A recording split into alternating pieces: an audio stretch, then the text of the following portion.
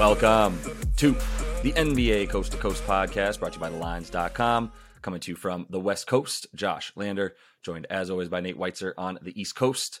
And we are looking at Friday night, 2 games to choose from here in the NBA playoffs. We are going to be talking about our best bets in this video. We also have a player props video up with those as we continue to fire out those player props in all these playoff games. So make sure to like and subscribe to that page and continue to follow along. Also head to thelines.com. You can check out all of the great written content that we have up there on the site right now and use that odds finder tool that we're using each and every day to make sure that we're getting the best odds available to us from all of these books that were giving us bets in the NBA postseason.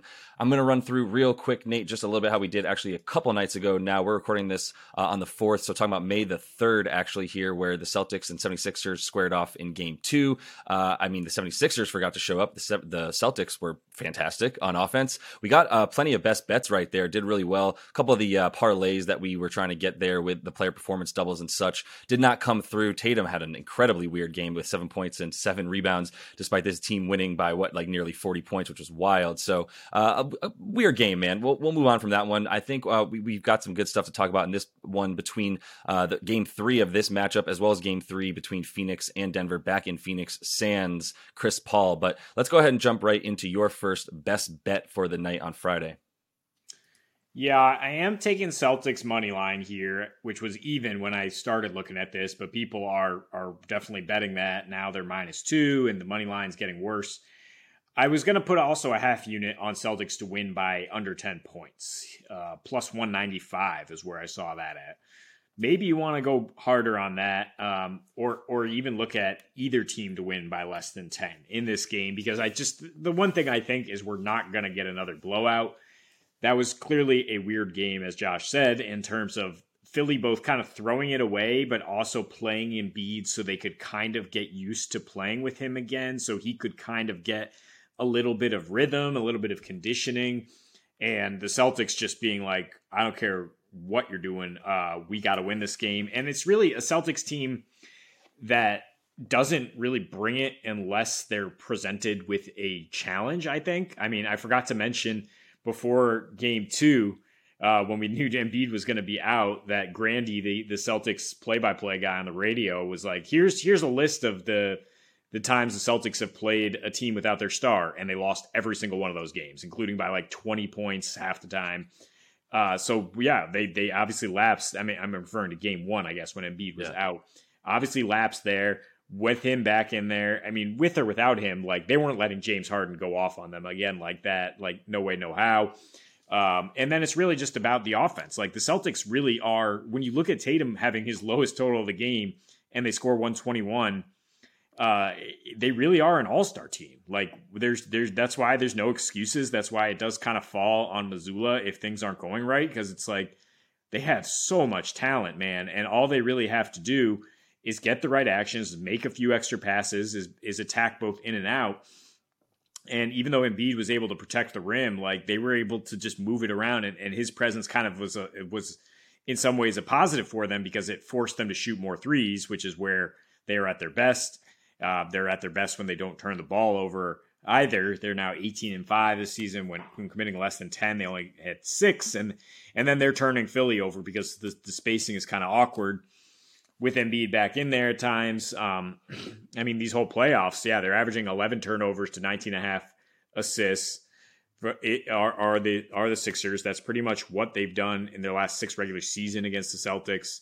I mentioned how Brooklyn had scored the highest percentage of points off turnovers when they were facing the Sixers, and getting a high percentage of assisted threes. So it all lines up for the Celtics to play their game and play it well. It's just a question of, the mental toughness, sort of the weird intangibles that you see with this Celtics team, where sometimes they just befuddlingly throw games away. But I don't think this is one of those spots where they're not going to be sharp, and that's mostly because what happens before the game, right? Embiid gets his trophy for MVP. The Sixers crowd is going to be raucous. It's going to feel like a Eastern Conference Finals game, or bigger. It's going to be a crazy atmosphere, and the Celtics should be sharp, and that's why I trust them to win a close one. We're on the same page here. I was talking about this a bit earlier with some guys, where I was talking about, there was a Philly fan that I was in the chat who was talking about how he felt really good about Game 3. And I was just like, man, I don't know how to tell you how much I disagree with you. When you put the Celtics at -1.5, basically a pick 'em against this 76ers team, that tells me what I need to know about how the Celtics are going to come prepared for this game. I hate, as I know you do, well, let me put it this way. I don't care what happens to the Celtics, but if I'm betting on them, I hate it when I see a +10 or -10 in their favor sort of spread because of the lack of sort of, yeah, like you said, mental fortitude, the mental focus, if you will, on the game. And I think it's interesting because a big part of what happened between Game 1 and 2 was, in Game 1, I'm not going to discredit them for trying to go to the rim the way that they did. They had 62 points in the paint. They were shooting everywhere, either inside of 5 feet or outside of 25 feet, right? Like that was their shot chart. And that caused a lot of turnovers because we talked about how too often guys like Tatum and Brown, even Marcus Smart, just kind of drive into the middle of the lane without a plan. They don't know where they're going. They're just going to look for shooters. And Philly was able to quickly gather that information and use it. But then after they started, standing around 3-point line a bit more with cutters, but still playing a lot more 4 high for the Celtics and keeping the ball moving around the perimeter. And once they start going in, then it was just like a barrage from that point. And credit them for using their bench the way they did. But here's where I'm going to go into my second bet as I segue into, or my first bet as I segue into it, our second, if you will. Boston Philly under 214 right now. It's 3 points less than it was before Game 1 when there was a bit more obscurity around whether or not Embiid was playing or how good he would be.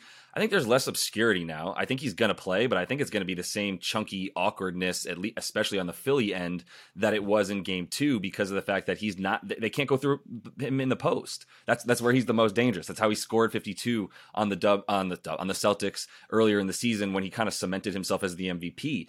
It was in the paint. It was getting post touches. It was obviously going to the line a ton, and he went to the line like 8 times in the first 14 minutes of the game overall. But like that, he didn't have it down low in a way that made you. I mean, he got 4 of his free throw attempts from shots that were about 15 feet that he got fouled on, not necessarily going to the rim and being able to do that. So I think that's a big downplay for them.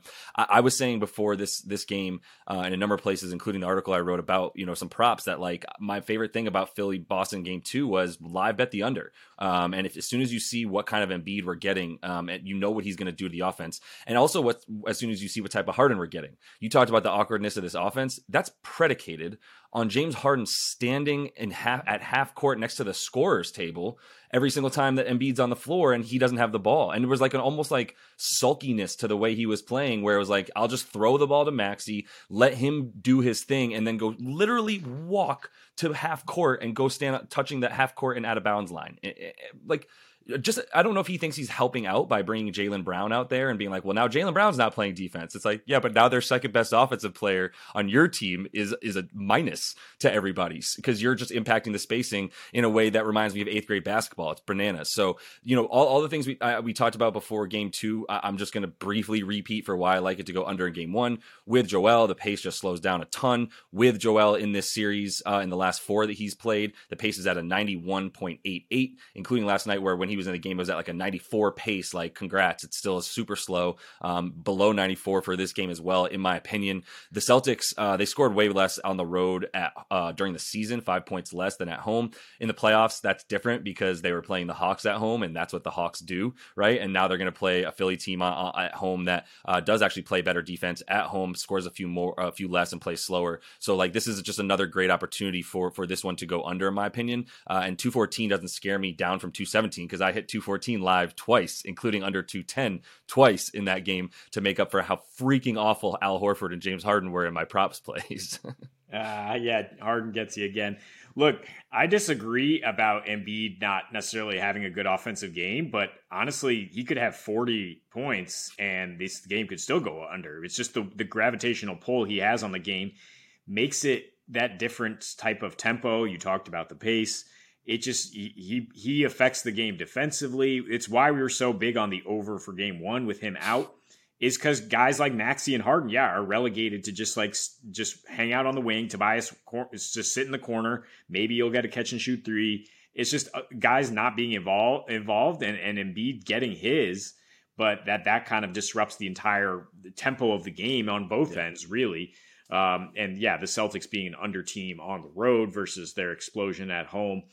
I do agree. And I agree if it's a close game, you're going to get that under too. So there's definitely some angles to play in terms of parlaying. I should also add Rob will have to be out there more. You saw him in game 2 have a really nice game. He should probably get more than the 22 minutes he played in that one because of the fact that Embiid wasn't needed past the middle of the third quarter. He was already pretty much done. So Rob Will wasn't really playing too much at that point anyway. Got most of his minutes in the first half. So I think you'll see more of him. And it's interesting. We were actually on the over up until 15 minutes before recording our podcast before game 2 because that's what Embiid was announced in. And then we were like, all right, pivot to the under. And here's why we go under.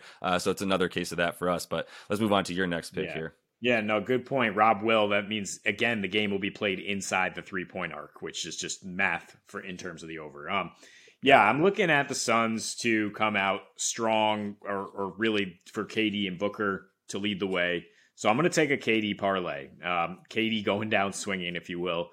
30-plus points, 3 threes, 8 rebounds is plus 395. I think you can also go 2 threes, which he hit in the last game, 2 for 12, and that's about plus 260 if you want to play it a bit safer. He does have 3 threes, I think, in 5 of his last 6 playoff home games. He did go 0 for 4 in one of these with the Suns, but other than that, hit at least 3 threes in the 2 home against the Clips. And look, he shot 10 for 27 in game 2. The Suns played a great defensive game. It seemed like they were going to be able to win it, but they just missed shots that they usually make. In fact, Second Spectrum tracks KD for shooting 17% worse than he would have shot. Typically, 2 for 12 is not going to happen from a guy who just hits 50, 40, 90 splits in his sleep.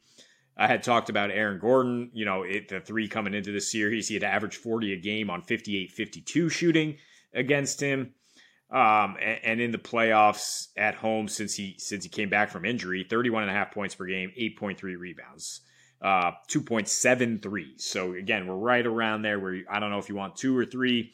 He has hoisted 17 in those 3 games with Phoenix is what I'm mentioning. But look at this difference in usage. I mean, he still had 28.5 a game against the Clippers in that series, playing 44 minutes, but 24% usage as he was kind of, deferring. They knew they had that series given the Clippers situation, right? He was just still deferring to Booker, trying to make everybody happy. He knows from the jump in this Denver series, I've got to be KD like I was in Brooklyn, even though I have a co-star and I'm not dealing with nobody around me, but 32% usage in these first 2 games and also 11 rebounds per game because he also has to be the best rebounder with Ayton just not necessarily holding his own down there. So I think, I kind of trust all of these. I mean, Booker still to get his. I don't know if you want to parlay both those guys. Some books offer those guys to combine for 60. I would hit that aggressively because Chris Paul's out, of course, and the Suns already